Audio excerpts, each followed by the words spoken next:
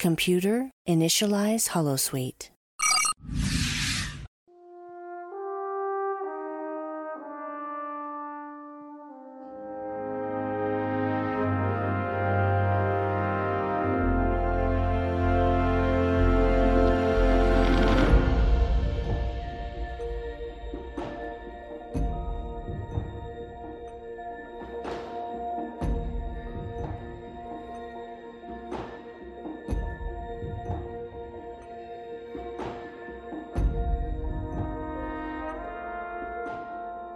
Welcome back into another wonderful episode of The Expanse, a Star Trek Enterprise podcast, brought to you exclusively on Holosuite Media. I am but one of your co-hosts, Kris Hill, and with me this week is Perry and Jordan, and we also have a special guest, Bruce Gibson. How you guys doing this week? Yeah, good, right? Still alive, so it's always. Wait, did I just hear Pearl Jam playing in the background there? I'm not that. No, he's not. I am, but he's not. We weren't going to say anything, Bruce.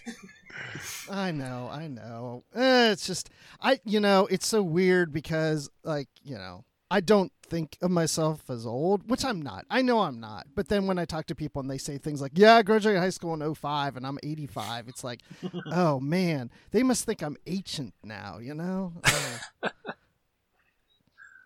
It's funny that you mentioned that because I had, a similar experience at work. I was talking to somebody and just talking about some of the things that, I used to watch as a kid growing up. And I noticed this general look of like confusion on their face. And I was like, what, you've never heard of the Snorks and gummy bears and all that? And he was like, besides the candy, the gummy bear candy, no. And I was like, yeah, it was a whole TV show. And I was like, how did you not know this? And then it turned out that, he was 24 and I'm 35. And I was like, oh. And he was like, man, you're really old. I was like, first of all, you're fired. First, you're fired.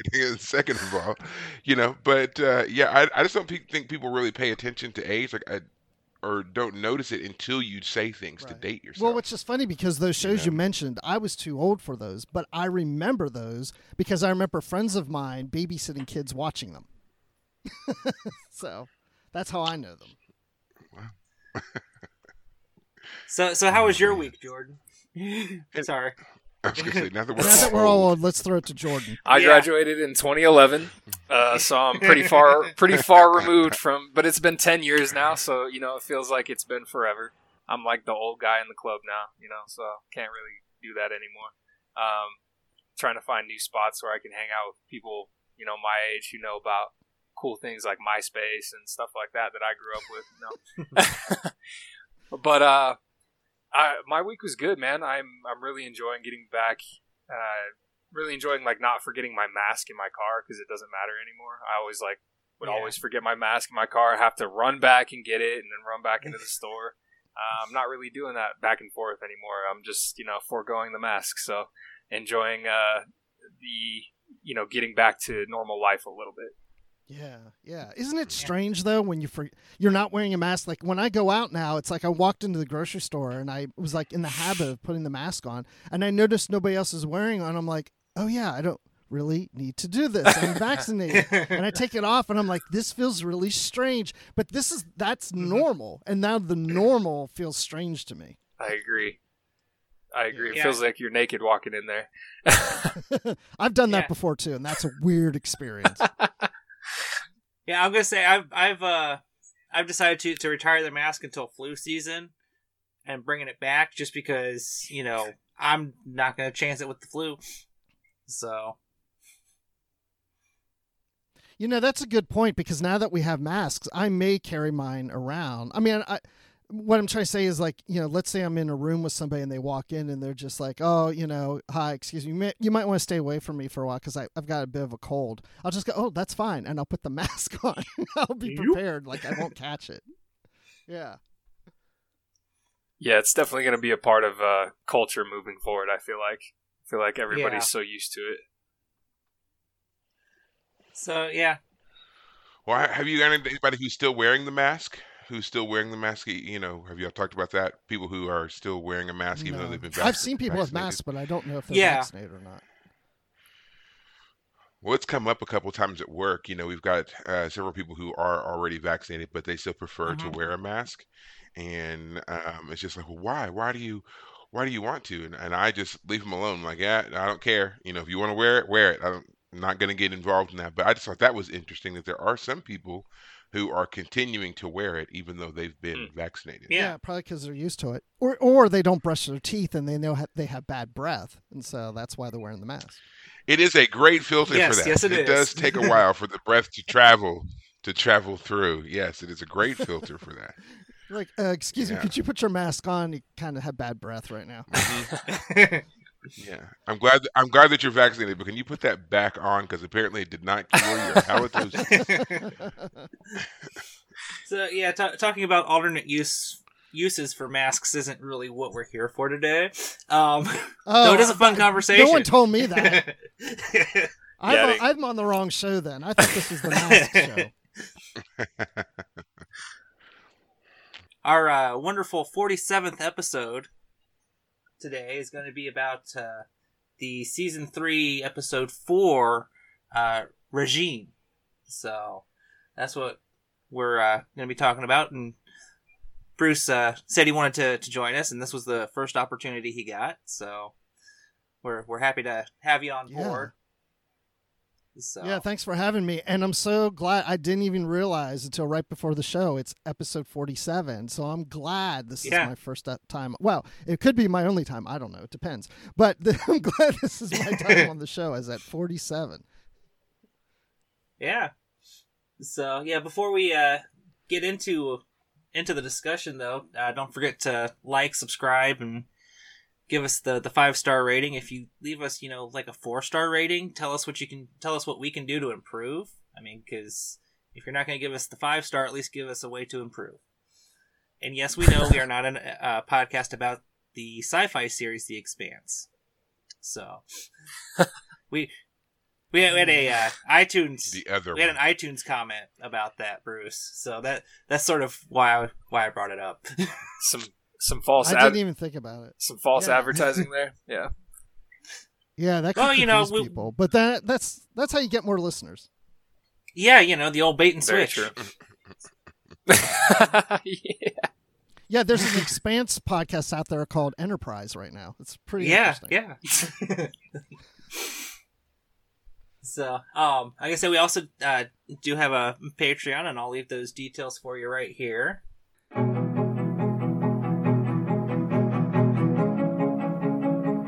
If you enjoy listening to The Expanse, a Star Trek Enterprise podcast every week, then please consider supporting our show by becoming a patron. Visit our Patreon page at www.patreon.com/NX01podcast. There you can view our subscription tiers. Some of the benefits of becoming a patron include early access to our episodes, bonus episodes, and so much more. Your support helps us continue to maintain and exceed the high level of quality that you have come to expect from this show. To all of our existing patrons, we appreciate you and your generosity so much. And to those of you considering joining us, we would be so thankful to welcome you into our group of patrons. Again, visit patreon.com/NX01podcast for more details. You will also be able to find the website link in the details of this podcast episode.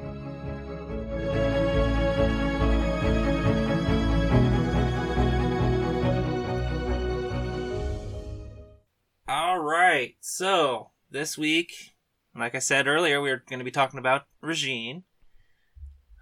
With this episode, the Enterprise takes on board this woman named Rajiin, and we find out that she actually winds up having ulterior motives through help with the Xindi, trying to figure out, human and Vulcan anatomy. Some highlights from this episode is the market where we first see her at. They also get a recipe to synthesize their own version of Trillium D to line the holes to protect from the anomalies within the Expanse. And we also find out that movie night's going to be coming back. So that's pretty much this episode in a nutshell. So, what were your guys' first thoughts on this episode? We'll go ahead and go with the guest of honor first, Bruce. What'd you think? Oh, you put me on the spot. This was an interesting episode for me because I've seen all episodes of Enterprise. I saw them as they came out.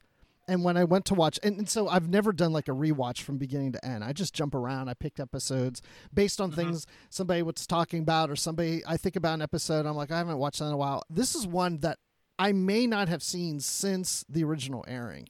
Because when I was watching this, I was like, I don't remember seeing this in a long, long time. Maybe I've seen it twice, but it's been a long time. But the thing that stuck out to me the most while watching this was it reminded me of something you would see maybe on TOS. It felt like an original series episode because I guess the whole sensual thing and the music when Rajiin is kind of seducing Archer, that music sounded like from the original series. But I liked it. Yeah, definitely. Had that old school vibe to it. I can say anything else you'd like to elaborate on, Jordan? There were a couple interesting parts that I noticed on the rewatch that I probably didn't notice the first time. I watched the episode just like Bruce did as they all came out. So for me at that time, it was just like how it played into the Xindi arc overall. And this time I noticed like a couple just interesting side bits. I like how, the lab blows up and then, they're talking about, well, maybe the reason the lab blew up is because Trip is tired and he needs more neuro pressure. Like that somehow is gonna, the entire lab just exploded and T'Pol's like, yeah, just come by my quarters in 30 minutes and we'll do some neuro pressure and make sure that doesn't happen again. So I don't know. There were just some interesting little like sidebars that I was paying attention to this time on the rewatch that were fun for me to notice, kind of the minutia that we talked about. So, but yeah. All right. Perry, your initial thoughts. For me, this is one of those episodes that it's like a do nothing episode. Like it does nothing for me. I'm not necessarily saying that it's bad. It's just I feel like there are other ways they could have achieved the whole let's get the information on human physiology without having to send the sexy woman trope to infiltrate the crew, and pretty much everyone's dumb to what's going on. Except it takes ultimately her attacking T'Pol before anybody recognizes that there's really an issue. It's like clearly Archer has a thing for blondes. This is the second time a blonde woman's come into play for him, and he's been otherwise, dumbfounded with her until much later. I did enjoy seeing the marketplace and all of the different types of aliens and everything like that. I love it when Star Trek does that, when they give us scenes that are like just filled with this, sea of different types of aliens, and just kind of showing off their makeup and costuming ability and stuff like that. It's rare that they do that. I don't think that, like, the last time I can think of that they did that was Deep Space Nine. Yeah. Some of the opener scenes, you see this just random aliens kind of coming around. And then, of course, in a couple of the movies with the original series cast, they did a great job on highlighting some different aliens then. But other than that, you just don't see it that much. So I always think it's cool just to show that there's more than just humans, Vulcans, and Klingons running around. Like, there are other aliens that probably don't even have names yet that are just out there. So I like seeing that. Yeah, the whole reason why they can't do anything with Trillium is because Trip's tired and he needs T'Pol's special touch in order to get things going. Just, again, I'm like, man, y'all, there's got to be something else that we can do here. Yeah, that's kind of what I was thinking. I mean, I remember the first time I watched it, I was like, yeah, buddy, you go get that neural pressure. I'm going to need you to do it, but I guess now, having watched it several times and I'm older, I'm just like, man, yeah, there's so much more y'all could have given us here instead of this. But, I guess Berman must be served. Yeah. But yeah, again, not a bad episode, just not one that I felt like was totally necessary to the story arc that they're working on. That is interesting. I want to make a comment to what you were saying about, did they really, to get these bio readings that the Xindi needed, did they really need to use her and do all that? And it didn't occur to me until you said that, the Xindi were able to go onto the ship, onto the Enterprise at one point and get her out of, when she was locked up brig. in, whatever that is, the brig. Yeah, but they could have just done that same thing without her, got on the Enterprise, grabbed someone, kidnapped them, take them on the ship and leave, and take them to a lab, do the bio readings and whatever, because they don't care about what humans. Yeah. And they could have taken Phlox. I mean, he's their doctor. They could have taken him and gotten all the information that they ever could have wanted. I mean, it's clear they had no problem with breaking the Enterprise's security and personnel and everything else, because they got her in and out, or they got her out, So yeah, they could have easily come in, stolen the information from the computer, taken Phlox, taken another human, done all these different things effortlessly. And then we could have had a whole other arc about rescuing Phlox, or trying to determine what they want that information for. All these things that we really don't get with Rajiin. And then, even at the end of the episode, when she delivers her information, she's then whisked away. Like, we never see her again. There's no follow-up, right? And so we're given these little tidbits about she was, stolen away from her home. She doesn't know where her home planet is. Is she bonding with the crew? Is she not bonding with the crew? Like, all this stuff. And then it's done. It's gone. It's just like, okay, what? Like, you've left me with all these cliffhangers here, and you do nothing to tie them up later on. Like, are we going to see her again? Is Archer going to rescue her? They're going to convince her to work for them? Like all kinds of stuff that just they never go anywhere with. And it was like, yeah, this again is a do nothing episode. There was no point. Well, maybe if we jump back into the season 5 writers' room, we can do a follow up on this one. Okay. So. That would be cool. That would be cool. I don't know. I can. We'll have to. Yeah, I thought it was kind of a filler episode too. It was really just designed, it seemed like, to further Enterprise's research of the Trillium D, and then to kind of show some of the Xindis. This is our first real encounter with the Xindi in the Expanse. So it showed us, some of their weapons and their tactics, kind of like. We got to see from the Makos in the season premiere.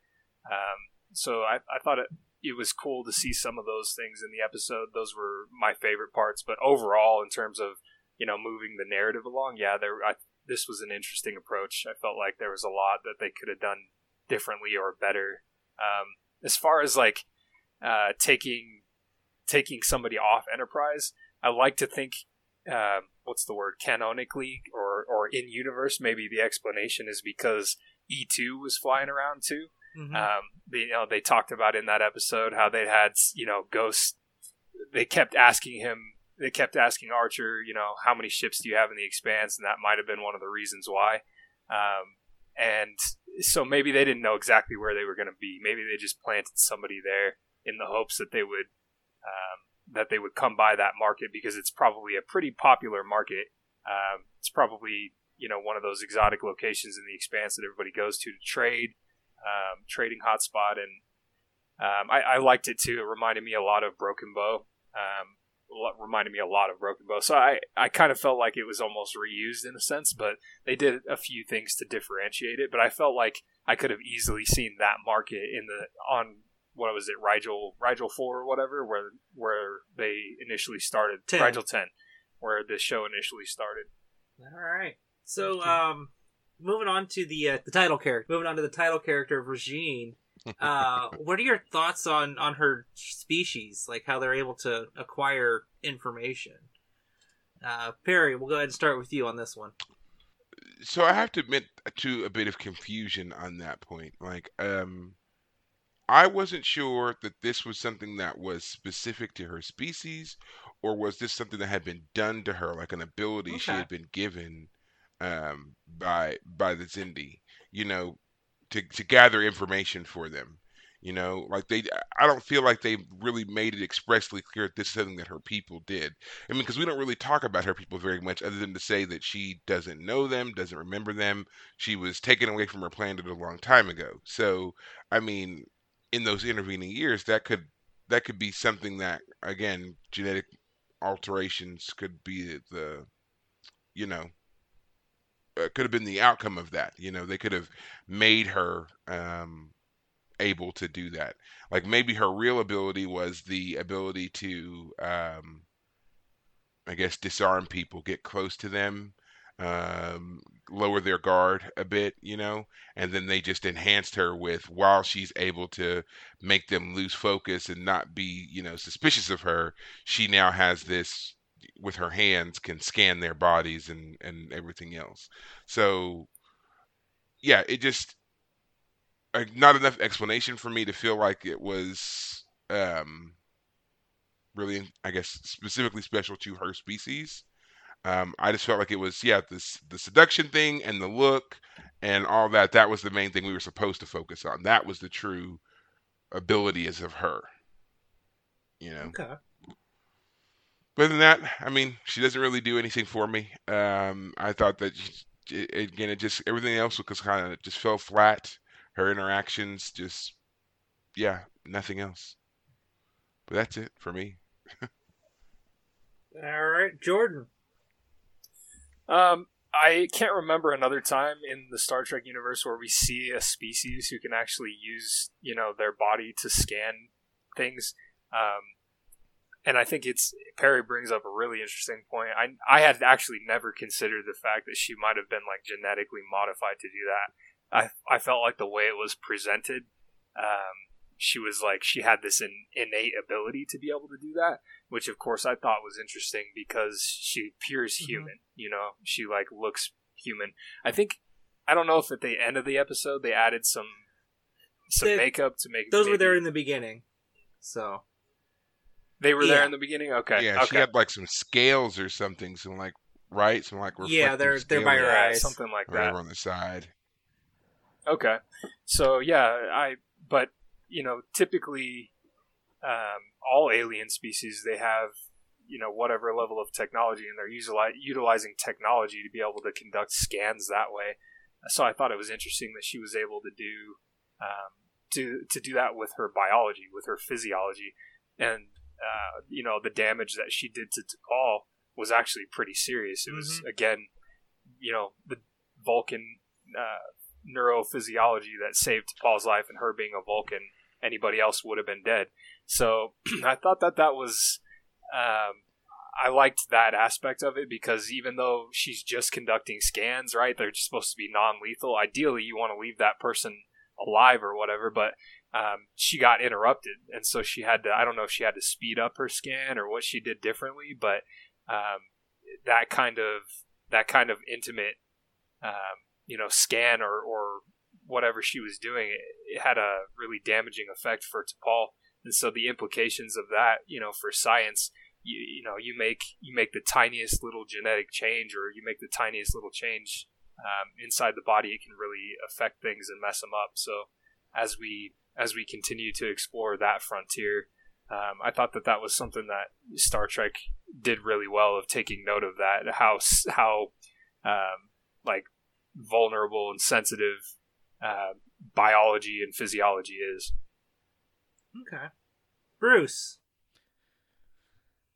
Yeah, I didn't know what to make of her species. I did look online to see if I could find something that explains them a little more, but there's nothing that I could find. I understood the whole thing that she has this sensuality that kind of captivates people, put them in a trance. Okay, I've got that piece. But then the whole scanning thing was like, okay, why would somebody have this ability to do this? Like, why would a species need to have the ability to scan the biology of another species or another one of their own? And then I kept thinking, like, does she have some device on her that I'm not seeing? And then the thing that really threw me off is at the end, when she displays the data, it looks like it's coming from a computer. Like, I can understand if somebody has the ability to scan to see the insides of something, but then how do you, throw your hands down on a table and display it like it's a computer image and showing you with little arrows where things are?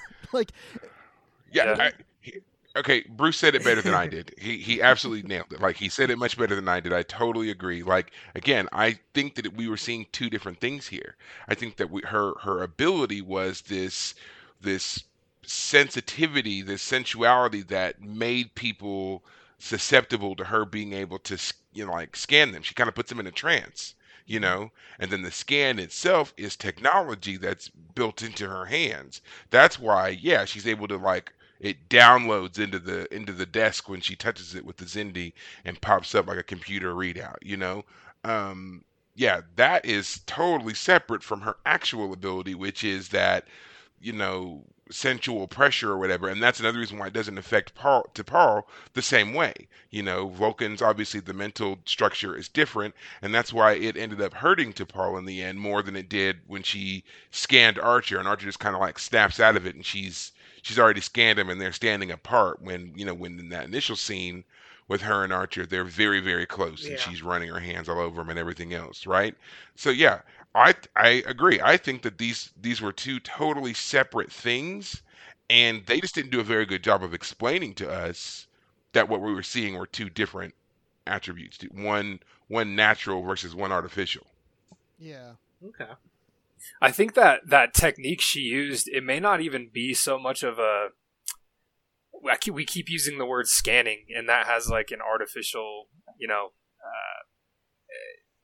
stigma to or with it, But I think when I first watched the episode, I was like, okay, yes, she has this innate sensuality and this ability to disarm, but I felt like that was built into her touch. Like I felt like T'Pol was like it showed that she was really like enjoying the encounter almost, but she was also resisting it at the same time. It felt like whatever she was doing, like it was more than touching. Like it was triggering, endorphins in the brain. Like it was messing with people's brains, and that would be like biological almost, because like when you get trying to think of a real world, similar scenario to that, but sometimes. I can't even think of one, but I felt like when she was like running her fingers down her back or whatever, like it was how their species is sensual, and that's the vibes that I was getting from it. And then, but I have no explanation for how she was able to, take that data and transpose it at the end there onto the Zindi computers. You would think that they would need some kind of, and maybe they did, maybe they knew because they dealt with their species before, so they had an interface rigged up. But I felt like it was less scanning and more biological than that. I don't feel like it was. I didn't feel like she was genetically modified to do that. I felt like it was a natural talent. I agree. Well, that was my initial response to it. Mm-hmm. That was just something, the sensual thing that she does. She's able to, feel not just the outside of their body, but can use her hands to, go inside their bodies and feel and see things and whatever. She has this whole physical connection.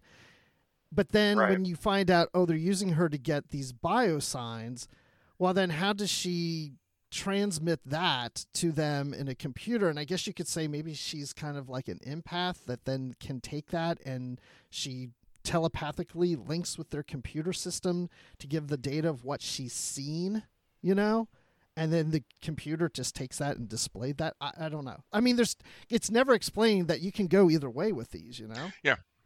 Yeah. And that just highlights the main point there, which is, they don't give us enough information for us to really determine what's the true ability here. Is it two separate things? Are they all one thing connected? We're just not given enough information about this character beyond her being this exotic, beautiful woman who can do this, like, right? We don't get enough, and I think that's kind of indicative of a problem that we see a trend of in not just Enterprise but also like in Voyager to a certain extent too. They went away from explaining an alien's ability. Like there used to be a little time built into that introduction of a new alien race as to why they can do what they do. Might not be much. It might just really be 2 minutes of conversation, but at least there was something there to give us an explanation for why they can do what they do. And I guess someone decided that was, played out or was overdone or whatever, so they went away from it, and now we're just left with gaping holes as to explanations, and you gotta do all the supplementary reading and research to find out any glimmer of information. So there is none. interesting distinction. She was probably the most empathic species that we've ever seen, but she was not telepathic. Yeah. So, that could have been like a door for the writers to use to be able to make her transmit that information more easily. She could have telepathically communicated that to somebody else, but instead they went with a strictly empathic approach, and had her, obviously she can use her biology to interact with not just people, but with technology as well, which is pretty fascinating. But I agree, there's a lot of little plot holes, but overall, I felt like I was able to fill them in using, what I knew about the Trek universe and just what I knew about just whatever they were trying to say in this episode. Okay.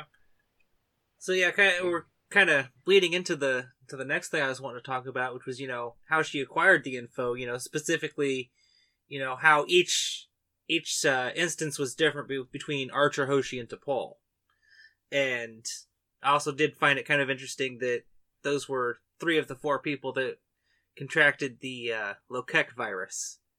So, like I said, we take a little bit of time talking about that. So, Bruce, if you want to go ahead and expound upon this, how you enjoyed, or well, I wouldn't say enjoyed, but how you saw, her getting the information from Archer, Hoshi, and T'Pol, and how it just happened to be that these were the 3 that they chose. Yeah, I didn't even consider why they chose these 3, so that's interesting. I did enjoy it. I wish she was doing that to me, honestly. But we won't tell your wife. Don't worry. Oh, it's okay. She's used to it.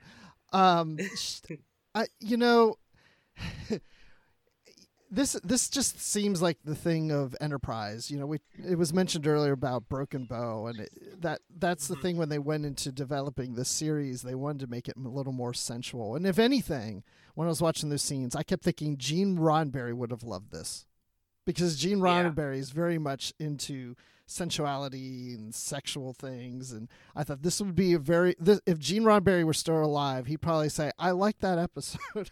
Actually, it probably was his idea and somebody found it somewhere. But I thought it was interesting how she does this with Archer, and then when she runs into Hoshi, it's not just a matter of, oh, I'm going to get the data, I got it from Archer, I'm done, because she goes to the transporter. So I feel like her job was accomplished.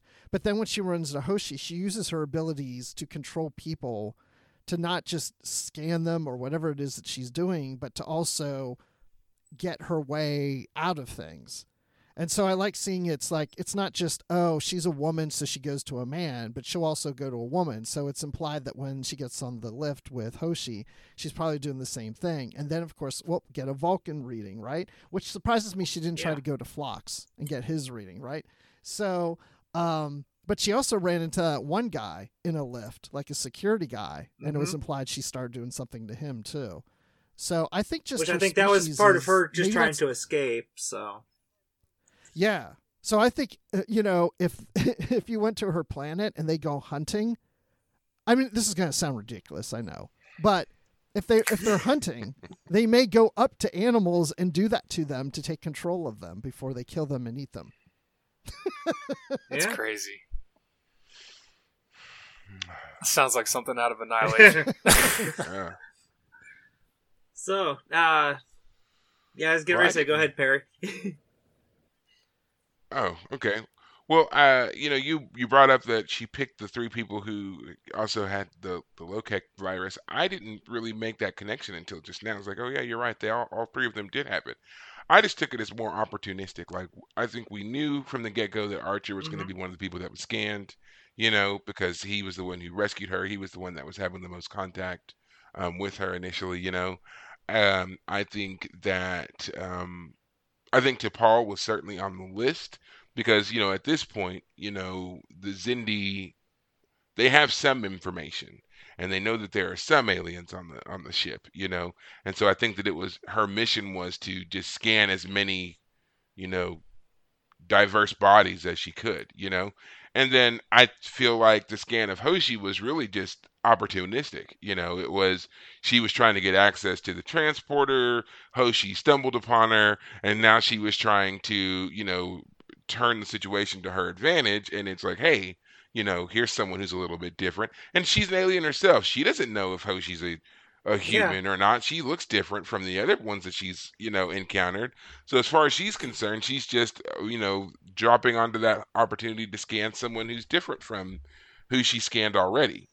And that's Well, it. yeah, And so, it didn't occur to me that it was the Loket connection. she scanned a male, and now she needs to scan a female, right? Yeah. Yeah. Exactly. And so, and as far as as far as she's concerned, I mean, that purpose is served with T'Pol. Um, so she has no way to, like, if you want to be totally in universe about it, she has no way of knowing exactly what a human female looks like. Yeah. We're not a cut and dry, cut and paste species or anything like that. So yeah, she has no way of knowing. She saw the difference and she jumped on the opportunity to scan that difference. And That's maybe all. she was just thinking that Earth was a monoculture species. Yeah, we don't know how much the Zindi told her about Earth and its people, other than these are humans, Yeah. get us information. The people on this ship, we need information on the people on this ship. Get us as much information on the people on this ship as you can. So, yeah, I mean, why would they tell her more? I mean, you have to think that the Zindi, at least being, if we're going to give them any kind of militaristic credit, you have to think that they wouldn't tell her the full ins and outs of what they are really wanting from her, just because she might get captured. If she gets captured, they don't want her potentially revealing their Right. plans. And she does get captured in the episode. She ends up in the brig, Archer tries questioning her. She has no information to give him other than, if you don't let me out of here, they're going to kill us. They're going to kill me. They're going to come for me. Like that was the only Well, thing she that she did say really they're had. going to build a bioweapon. She did tell him Yeah. that, That's right. Mm. which he didn't know. But I Well, wonder and- why they even and that told could her be- that to begin with. Right, and that might be something that maybe they didn't necessarily tell her. Maybe she overheard that, or maybe that's just something that information, like, if this is something that she's done before, maybe she knows that that's how the information is going to be used because it's been done previously. Yeah. So yeah. Yeah, I felt like she was just trying to get a feel for the transporter when Hoshi stumbled on her, and then the encounter with T'Pol happened Right. afterwards, right? Yeah. After that. So I felt like she still needed to scan like a female human, but Hoshi was like her first opportunity, so she distracted from her trying to learn the transporter system and used that opportunity to scan Hoshi. But it's interesting, like, why she would choose T'Pol and not Phlox. It really does seem. I don't know. Like, I don't know why she wouldn't scan the only other alien on board if she was trying to collect as much intelligence as possible. Well, But Yeah, but but she was never left alone with Phlox. True. You know, I mean, when she first comes into contact with Phlox, there's not only is Archer there, but there's a guard there, and they're in the med bay. So I don't think she really had the opportunity. Whereas with T'Pol, she's in T'Pol's quarters. It's just those two. It's a very close, intimate setting. It was just like she had way more opportunity to do that and influence T'Pol than she did Phlox. How did she find T'Pol's quarters? Like, she knew where Phlox was. She could have gone back to him and been like, "Hey, I have a headache," and done the same thing. And literally, she sought out a T'Pol, like a Vulcan, the only other alien on board. So, it's either that she was given instructions to do that, or it was just an opportunistic thing. I don't know how she would have found out that she was even in her quarters. She could have been on duty or something. You know what I mean? Yeah. So that part is a little. Well, let weak me for ask you this then. Why did she even bother to scan T'Pol? Because isn't the idea of the bioweapon is to be used on Earth to kill the humans? Why do they need Vulcan readings? I literally am lost on that part. That's the same thing. Same point I'm trying to make. Which again, just kind of, I feel like helps me out a bit with my argument of that the Zindi did not tell her much. They were just like, get on the ship, get scans, get out. Right. So she wasn't. she might have known about a bioweapon, but maybe she didn't know that it was targeting specifically humans. She just thought it could be targeting the people on this ship. And again, she has no way of knowing whether or not humans and Vulcans live on the same planet or not. As far as she's concerned, they're all from the same planet, you know. So yeah, she's just doing her job of scanning all the aliens on the ship. And again, to her, everyone's an alien. Right. So she's just scanning people. And if correct me if I'm wrong, but she doesn't. I don't feel like she intentionally was seeking out to Paul's quarters. I feel like she was kind of just wandering around and discovered them. Yeah, that sort of makes more sense with how the rest of the episode's kind of gone. Is she just happens to stumble upon it, and I think that might be a little weak moment in the writing room. You know, she just happens to get what she needs when she needs it. Right. You just so happen to stumble upon the first officer's quarters. Great. Got it. Yeah, but you know the writer's room, they're like, we have to have her do to Paul. I mean, we have to. Yeah. Well, maybe I'm still going to blame Berman heavily on this one. Maybe not the writers, but maybe Berman is standing over all of them in the writers' room, glaring at them, being like, "I'm waiting for you to get to my scene." Like he's just there to make sure that his eye candy happens. And then as soon as it's done, he's out the door. So yeah. But see, the things that we see on screen doesn't mean we've seen everything. For all we know, she scanned other members on the crew that we just didn't see. Yeah. I mean, she's in the turbo lift with that one random guy, and she gives him the look. There's no reason to think that while they were in the turbo lift, she didn't scan him as well. I mean, why not? I'm gonna say for and me, Porthos. She scanned Porthos at some point. That goes back to the fact that she's just scanning everything and everything living on the ship. That's her mission. Get on the ship, make scans, get out. Right. She doesn't know what's important or not, who's important or not. And to Jordan's Scan point, it. we shouldn't be saying scanning, but that's the best word at this point. I know. I wish there was another. But yeah, well, to me, it seems like this did kind of fail because the reptilians did have to travel back to early 2000s Detroit to get better readings, just because she was only able to get Archer and T'Pol, and the virus kind of interrupted the readings because they were literally just recovering from it when she scanned them. Now, correct me if I'm wrong, though. Wasn't that mission to go back in time? Wasn't that a side private mission by the reptilians that they weren't supposed to be doing? I think so. Yeah, That's right. I think they were. So obviously the Xindi Council was aware of Rajiin. They were aware of Rajiin and her getting out there and getting scans, but I don't think that they were all aware. They weren't all aware of the time travel plot. And when they find out about it later on, they're all pretty upset that the reptilians went ahead with this plan, because it was like they had apparently discussed it at one point, but then the council had voted to not do that. So they were pretty upset when they found out that the reptilians had carried on that, I guess B plot on their own, So yeah, I don't think that Rajiin ties into that. We'll find out when we get to Carpenter Street. It is interesting to think about because, why would the Xindi have not used the data that they gathered here? Yes, the council decided not to go forward with it, but they still gathered bio readings that they could have used to make a bioweapon and then forego traveling back in time at all. So what was the purpose of them traveling back in time? Were they going to deploy the bioweapon then and there in the past? That maybe is the only logical explanation I can think of, that they were setting up to do it then. I mean, and that was it. They were going to release the bioweapon in the past. Right. The point was to decimate humanity before humanity ever got to a point to threaten the Xindi. And what better time to do that than when they were a pre-warp society, right. And so that was the whole point then. So that also just kind of shows that this Rajiin episode, like, what's the point? Yeah. It doesn't really do anything for the storyline, the overarching storyline of the Expanse and the Xindi and the conflict and everything else.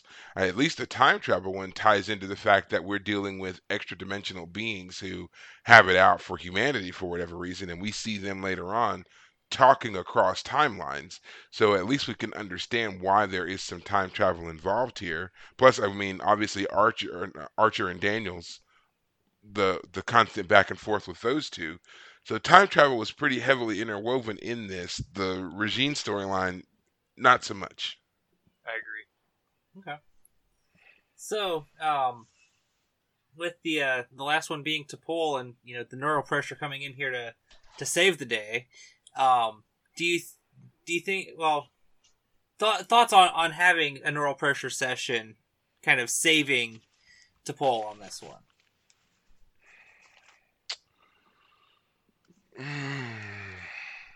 Plot device. That's all I'm gonna say. Yeah. I didn't even catch that. I really focused on Phlox's explanation, which was just Vulcan neurophysiology and how it's more dense than normal people's. That was the saving grace for her. Trip was coming to for the neural pressure session. I see what you're saying. Yeah, that's what stopped the attack.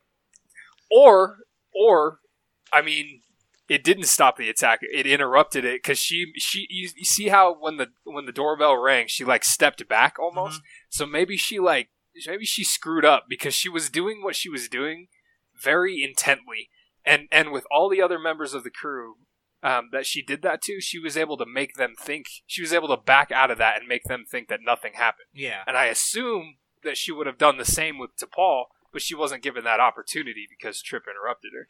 So I think that Trip's interruption may have actually caused the damage. Well, and then T'Pol was already resisting. Right. And so T'Pol was already probably causing some of the damage herself because she was fighting the control. True. I think that it probably would have ended up worse for her because T'Pol was fighting it. And so that meant that Rajiin was having to increase her ability, increase the strength, right? That's in order true. to maintain her hold on T'Pol. So the longer that she had to increase this strength or whatever to hold T'Pol in place, the more damage that was possibly being done. And if Trip hadn't come along and interrupted her, she probably could have killed her, So he inadvertently saves her life with the fact that he is coming to get yet another neuropressure session from our first officer. Trillium D, he failed at that because he needs this.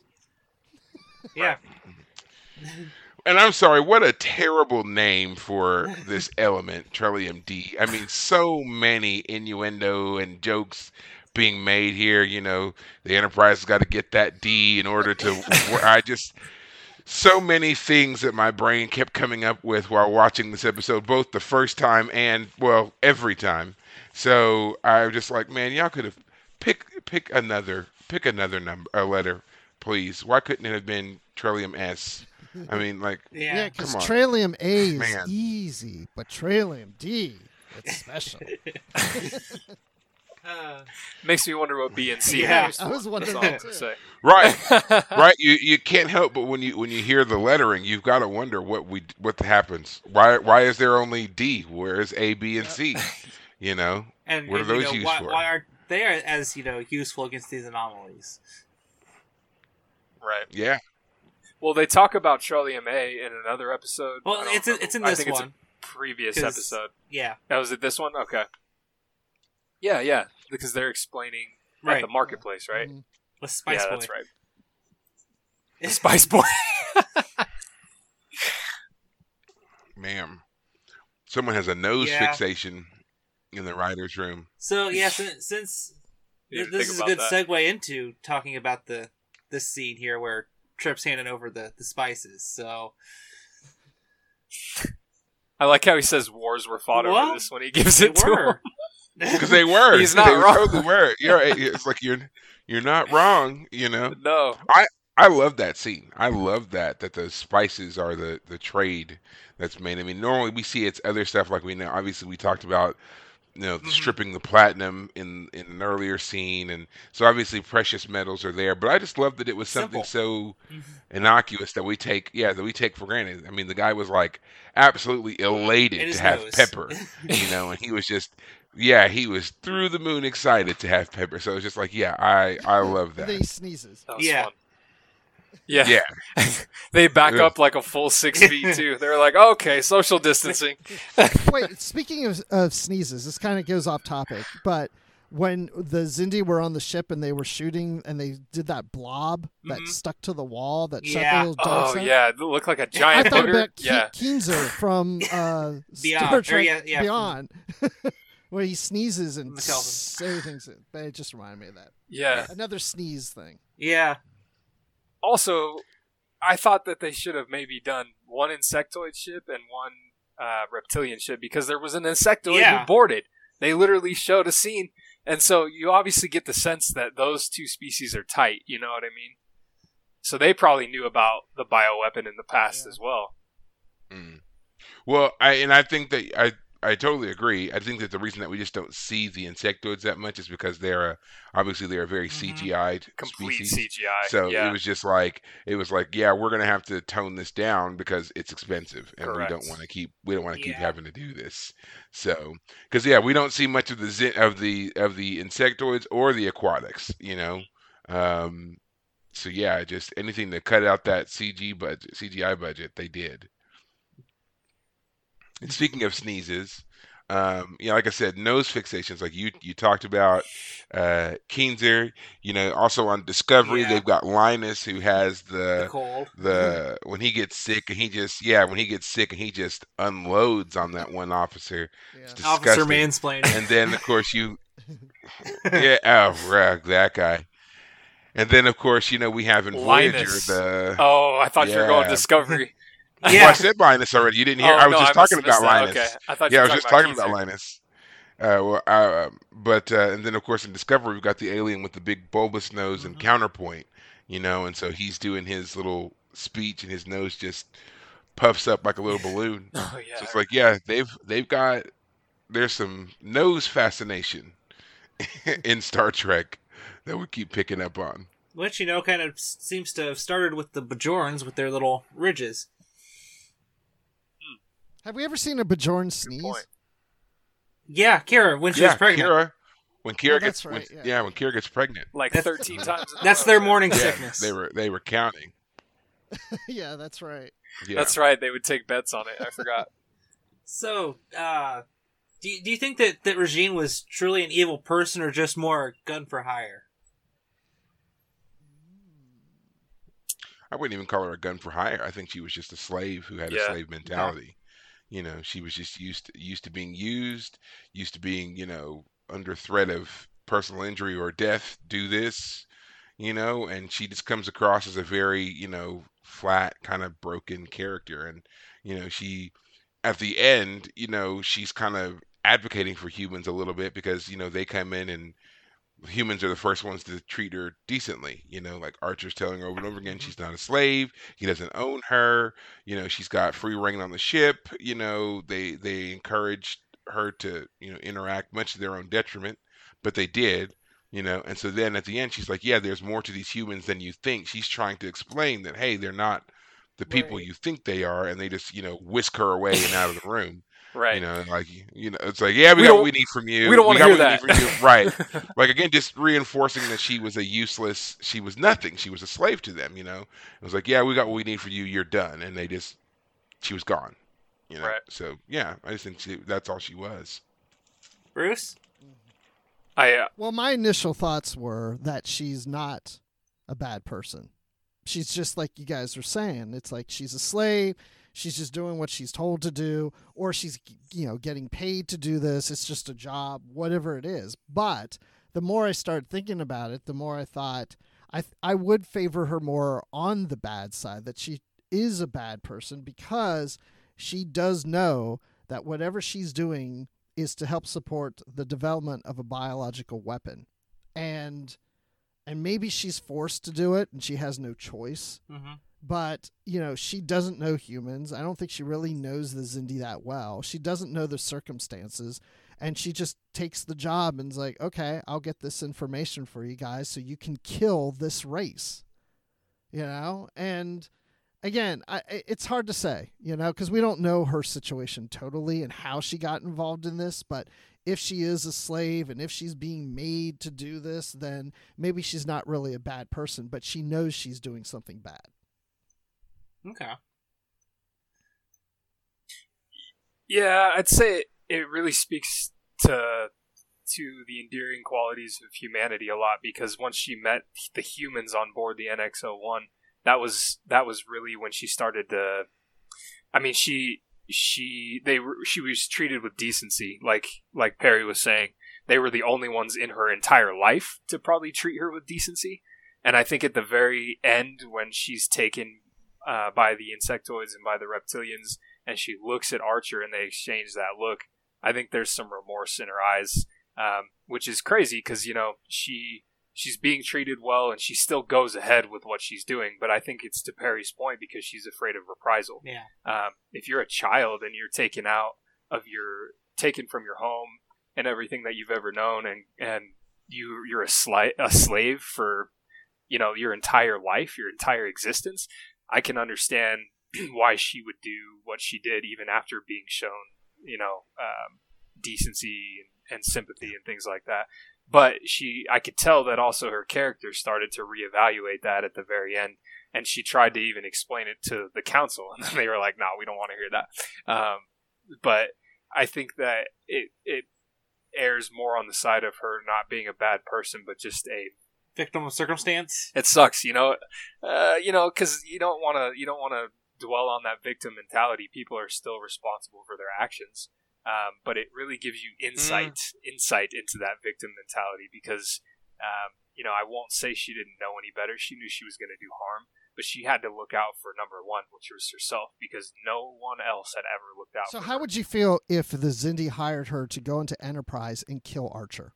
Would she do it?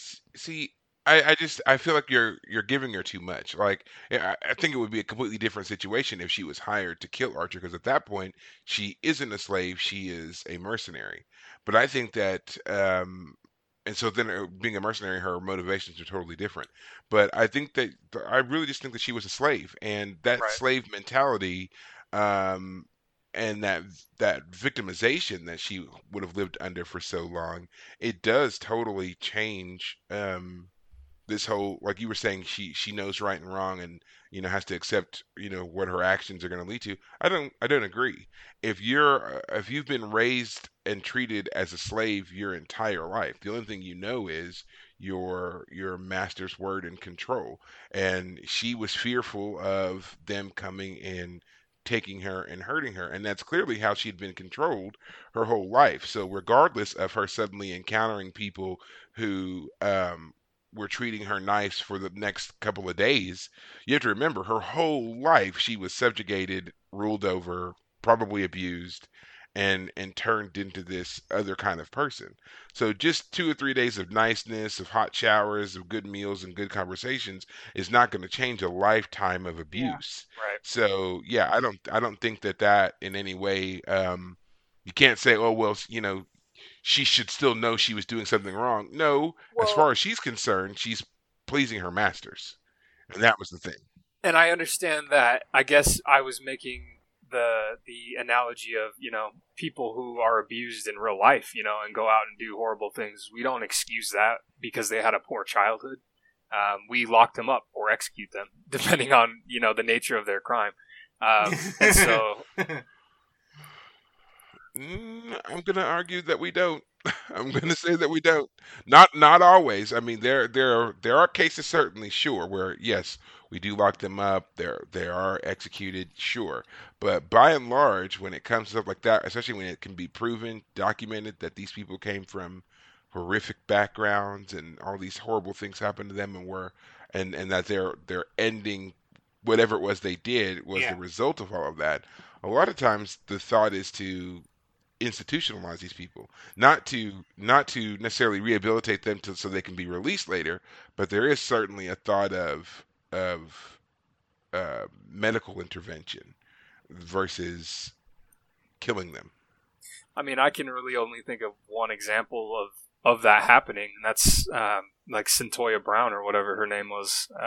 You know, that was she was locked up for what she did, and it wasn't until her case became so high profile that people started to revisit it and say, okay, what is the end result of a lifetime of abuse? But I can't think of another single case where it's been like, oh yeah, that person had a bad childhood, we should probably medically intervene, or we should probably institutionalize them. I mean, no, I feel like they go to jail, feel like they go to prison regardless. And that's a social issue worth looking at, that I thought maybe is the only saving grace of this episode, because we talked about it being kind of a filler, kind of pointless in light of Carpenter Street even. But there were a couple interesting social issues that it raised, such as, she expected to be bought. She expected to please her master, all of that. That was just the life that she knew.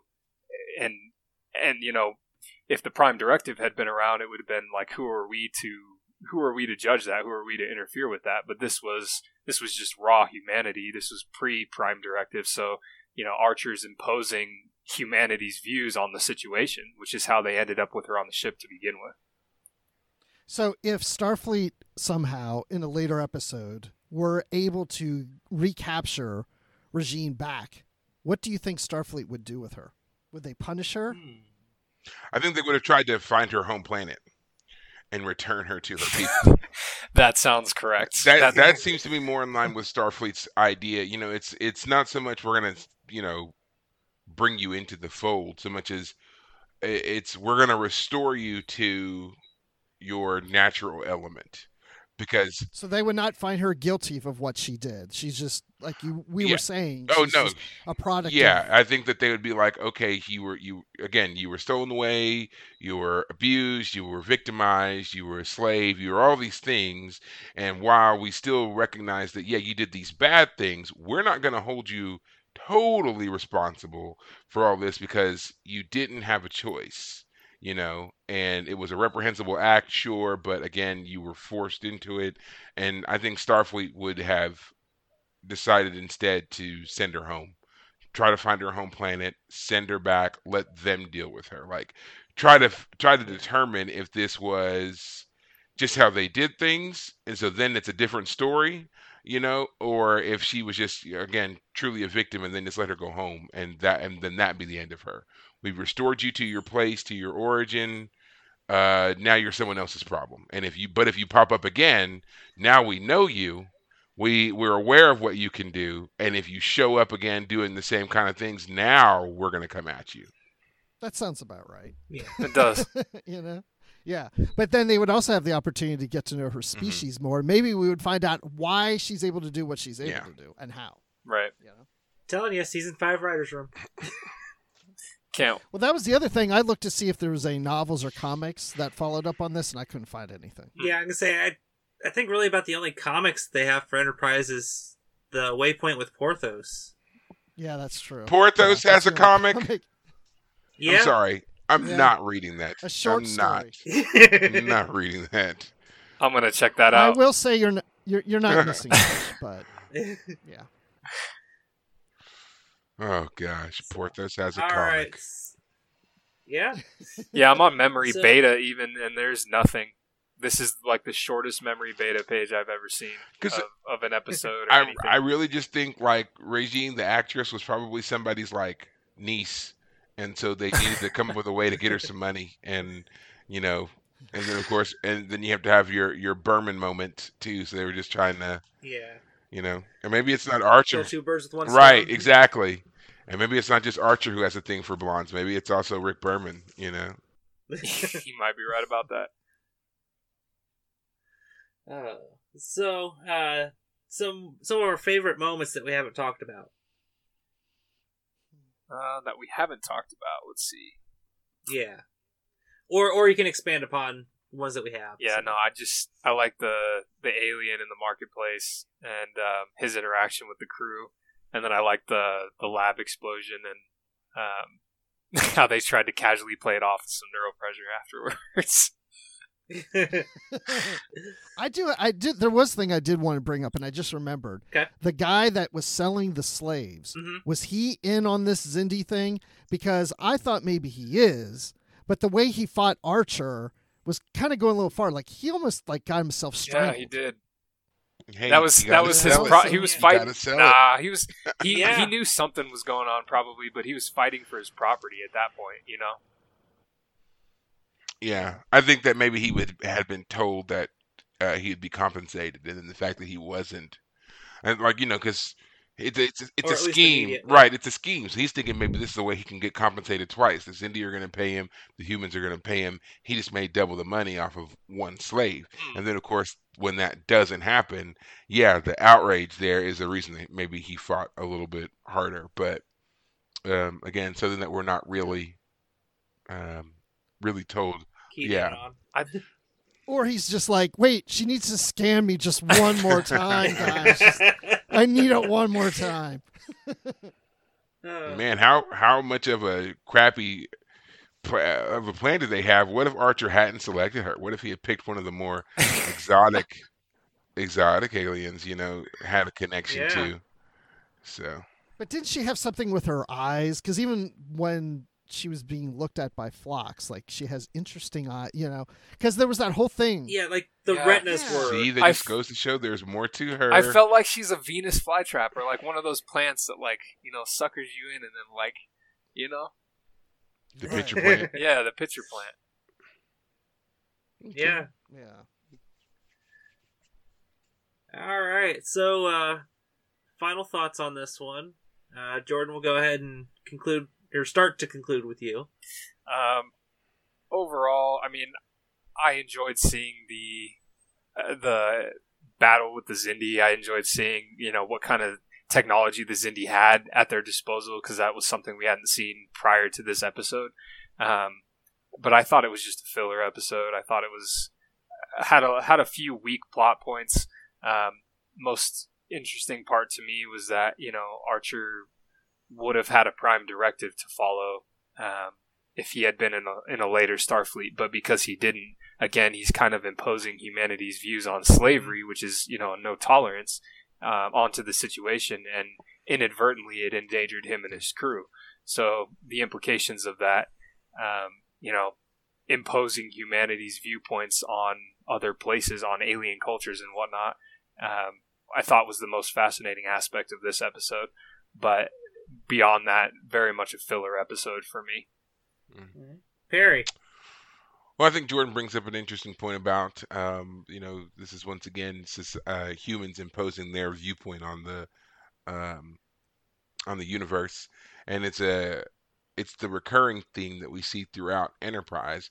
Humans constantly misjudging situations, miscalculating because of our biases, and T'Pol constantly being there to be like, you need to be more objective. You need to step outside of your biodome and recognize that there are countless species who do things so many different ways, and your way is not the only way.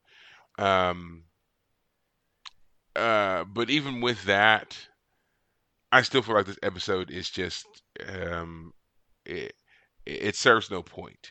It's nice for, like, I guess, some character development, but it does nothing to further our Zindi storyline that is the Expanse, is why they're there.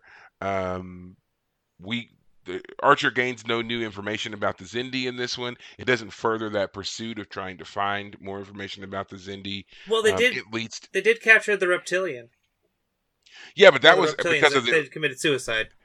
yeah, Right. and that was because of the attack. Like again, there was no. It wasn't because they were on the hunt for Zindi that this happened. Everything happened because they got tied up with Okay. Rajiin. If they had just left her alone and moved on, like none of that other stuff ever would have Okay. happened. The damage to the ship, the conflict with like all of those things never would have happened. And it's just because of her looking at Archer a certain way and him being unable to just leave her. It's one of the few episodes that I feel like Bakula lets me down. He doesn't sell me on his interest in her, Like, so far he'd been doing a great job of being singularly focused and driven, and I really got that. And so to suddenly find him so distracted on this random person just kind of threw me a little Okay. bit. Want to wrap us up, Bruce? I think that this episode is not necessary to watch. in this arc. You could watch this arc and skip this episode and not be lost. Yeah. Very much. It doesn't really add anything to it. But that being said, I think the other thing as we're talking through this, I said that I probably haven't seen this episode since its original airing. And there may be a reason for that. And that is because no one's ever mentioned like, oh, you got to watch the Rajiin episode. Oh, remember that one? Oh, I need to go back to that. Like it's never come up before. So it's not on anybody's radar. But it's not a bad episode. It's, I guess I could say I enjoyed it because it does show the weirdness of the Expanse, because she is a different alien that we haven't seen and we don't know a whole lot about her. So it shows the weirdness of this area of space that we don't even get to revisit later in anything. And then also, seeing the different aliens in the marketplace, again, bringing that alienness to this area. But also showing that the Xindi are divided between the different groups, and that they'll do anything to accomplish their mission. They have a weapon. They've got a setback on it. But for some, it's like if that's not going to happen soon, that we've got to go to a bioweapon. I mean, they're determined to destroy Earth in any means that they can, but they don't all agree to it. So I thought that part of it was interesting. And again, it felt kind of like a TOS episode, very sexual. Gene Roddenberry would be like loving this episode, I think, for that reason.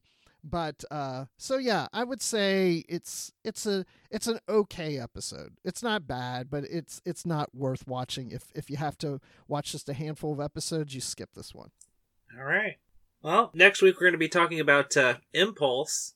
So we get to talk about our Vulcan zombie friends here on this one. Very excited about that. Very excited. Yeah. Actually, yes, I am. I enjoyed that episode a lot. I do too. Okay. Yeah, that's a good one. Yep. And before we cut you loose, Bruce, let everybody know where they can find you on the interwebs. Well, I'm on Twitter at Admiral_Rex. That's Admiral, then the underline Rex. I'm also on Instagram as Admiral Rex, but I don't really post much on there. But I am on Instagram every day looking at stuff. But I'm on the Positively Trek podcast with Dan Gunther. We started that over a year ago, and we just recorded episode number 112 because we put multiple episodes out a week sometimes. So our main flagship show is on Tuesdays, and that focuses on anything Star Trek. We'll have interviews or topics. We review Star Trek news, whatever it is we want to do, we do on that main show. And then on Mondays, if there's a new episode of a Star Trek series out, then we will review that episode on Mondays. And on every other Friday is our book club episode, which we dedicate to the novels and the comics, and we review it on there. So that's why we've gone through so many episodes in a year, and we're over 100. And then I'm occasionally on the Star Wars Report podcast. Not on it as much as I used to, but I do make occasional appearances on that. And I'm on a upcoming episode of Literary Treks, which I used to co-host, but I make guest appearances on that. And I was just on an episode. What was I just? Oh, I did Star Wars Bookworms recently. Okay. An episode on that. So I read some Star Wars stuff too. But my big thing is Star Trek. Star Wars is right after that. It's okay. We're not going to kill you because you also do Star Wars. You don't have to. You don't have to equivocate. You don't have to equivocate. We're not going to murder you in your sleep. Like I say, and also occasional guest on the Unready Room too, right? That's true. Yes, the live show. On Kurt Tracks, it's Star Trek Backwards is the word, Kurt Tracks. And it's a live show just talking about random episodes of Star Trek with Brandy Jacula and Dan Gunther. But yeah, I occasionally show up on that. The problem is they do that like on a Saturday night. And a lot of times that's like, my family wants to do like a family movie night, or we're going out, or we're, doing stuff. So it's hard for me to do a live show every Saturday or every other Saturday now that they're doing those. How do you maintain that kind of a schedule? That's a lot of shows.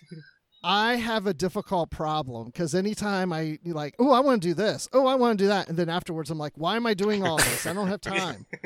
And when you do a show where you're reading books, that takes up a lot of time. Right. So when Dan and I were on Literary Treks, we then went to our own podcast. So we purposely made sure that it was like every other week just to pace it out. But then Matt Rushing, who returned to Literary Treks, is like, Bruce, I can use your help. And I'm like, I'll help for a while. And now I'm reading for both shows. And so I'm like, what am I doing to myself? Yeah, you got. Well, at least, couple episodes are going to be the same, because I'm sure you both are going to be talking about Wonderland. Yeah, so in those cases, well, we already interviewed Una McCormick. That episode just came out last Friday. We were the first podcast Una was on about her book Wonderland. Oh, cool. And so that's a really good interview. But yes, Lyritrex is going to be interviewing her too. But I won't be on that episode because they've asked me to do those with authors. And I'm like, I don't want to interview them on one show and then turn around and do the same thing for another show. Yeah. It's too repetitive. That makes sense. You know? That makes sense. Yeah. So. Who else besides Una McCormick have you interviewed on that show? I mean, we've interviewed like all the authors. I mean, we've David Mack, Dayton War. I mean, you just named John Jackson Miller, whatever. All those guys. I'm actually good friends with David R. George III. He lives locally. We do lunch every other month until COVID hit, so that doesn't help. Gotcha. But and then, but we've had Adil Hussein, who played Sahil in Discovery this last season on the derelict, Federation Starbase. He was on our episode a couple months ago, I guess. So, I mean, we get a variety of different people. That's awesome.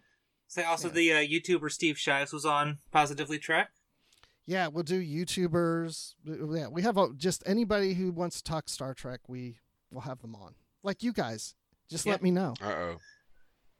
Yeah, that's what I'm thinking. I mean, I can talk Trek anytime, any place. Man, don't give me a window. So I know who to submit my Equinox short story to about how the Equinox ended up in the Delta Quadrant. Oh. All right, then we're going to have you guys on. I have to hear all this stuff. Yeah. But yeah, you're definitely welcome back anytime, and I'll let Dan know that he's welcome on anytime as well. So. Yeah, thanks for having me. It's fun to do this. Yeah, definitely. Thanks for joining us, and listeners. Thanks again. Yeah, thanks for listening to our wonderful discussion about Rajiin this week. Absolutely. I almost wish it would have been a different episode now, but it was really good to work with you, Bruce. Talk to you a little bit. You know what? Sometimes not the best episodes, the not so good episodes are sometimes the more fun to talk about. Yeah, because you just love picking them apart. We know they weren't so great, so it's nice to deconstruct why they weren't. Like last week when we talked about Extinction. Oh gosh, yeah. We tore that one up. Yeah, we did. Some of the best episodes that we enjoyed recording at Literary Treks was reviewing the Gold Key comics because they're so bad that they're so fun to talk about. Yeah.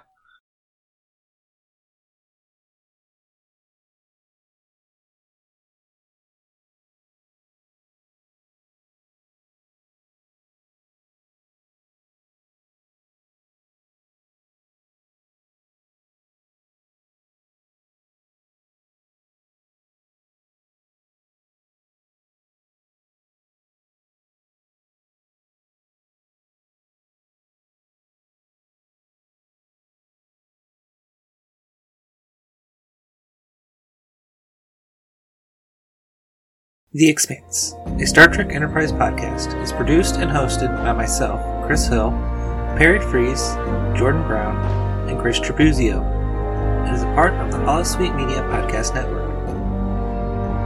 To keep up with all the news and updates from The Expanse, be sure to follow NX01 Podcast on Twitter, Instagram, and Facebook. You can find me on Twitter at TheChrisHill, Perry on Twitter at Perry064, Tribs on Twitter at TrekFanLV, and Jordan is on Twitter at J_Douglas. To join the Holosuite Media Community Discussion Group, simply type The Nexus into the Facebook search field, and we'll see you there.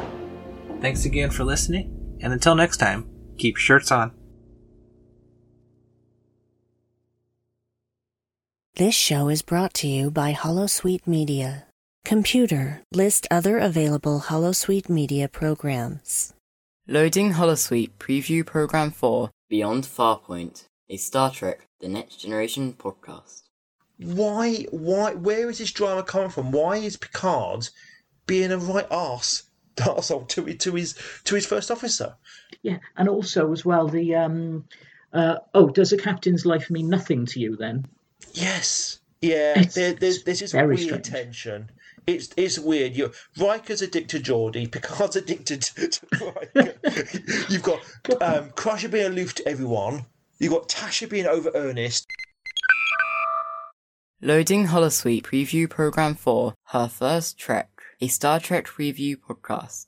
And he's like, "You what, Doctor?" And the Doctor's like, "That's right, Captain. I will have your guts for garters." I'm trying to work out whose writing I would have preferred for that scene then. Yours or the writer of the episode? I mean, do you even need to ask? I would have made it spectacular. Probably gonna and things involved in it. Yours. McCoy throws glitter Undoubtedly. at Kirk and it just takes on a And do whole you know how other they meaning. solve the situation? Dance off! Oh, And a God. disco ball drops down from the ceiling. And Kirk's like, "I had that installed when we first moved in. I've been RuPaul. waiting to use it." Disco ball on the bridge, that'd Yeah. be great. I can imagine RuPaul steps up then. Yeah. If you can't Like, love yourself, "Oh, how in the hell are you going to love somebody else? Can I get an amen up in here?" amen. All right, now let the music play. Computer, deactivate Holosuite.